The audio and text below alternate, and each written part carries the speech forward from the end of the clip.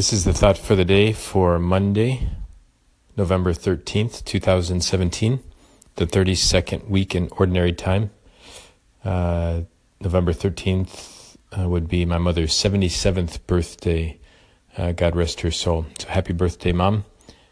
Dedicate this message for you. The gospel today is Luke chapter 17, verses 1 to 6. We just finished a wonderful men's retreat this weekend at Mundelein Seminary for the men from the Diocese of Joliet with a group called Fishers of Men.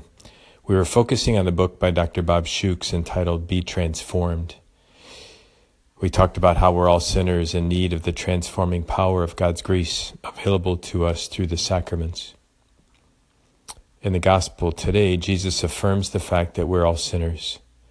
He says things that cause sin will inevitably occur. My friends, none of us is perfect. We have all sinned and most likely will sin again very soon, hopefully not too soon.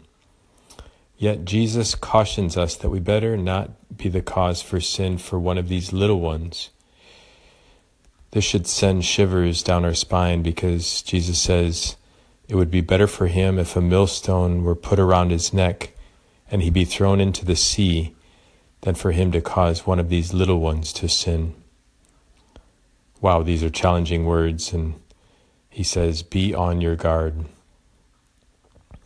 Jesus also reminds us of the importance to forgive in this gospel reading. If a brother repents from his sin, he says we should forgive him. And even if someone sins against us 7 times in the same day, Jesus asks us to forgive him. Now, how many of us have the patience to forgive somebody repeatedly in the same day? Usually after once or twice, we lose our patience. I'm also thinking about the beauty of motherhood, especially those moms who are raising small children.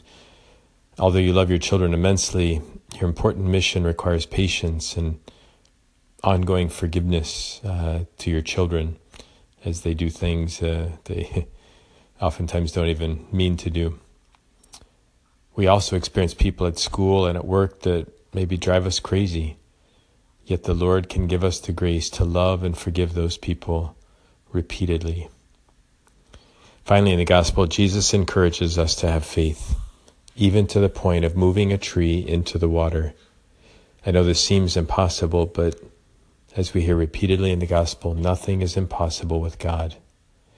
And so we ask ourselves, have I caused someone else to sin because of my own sinfulness and my own selfishness?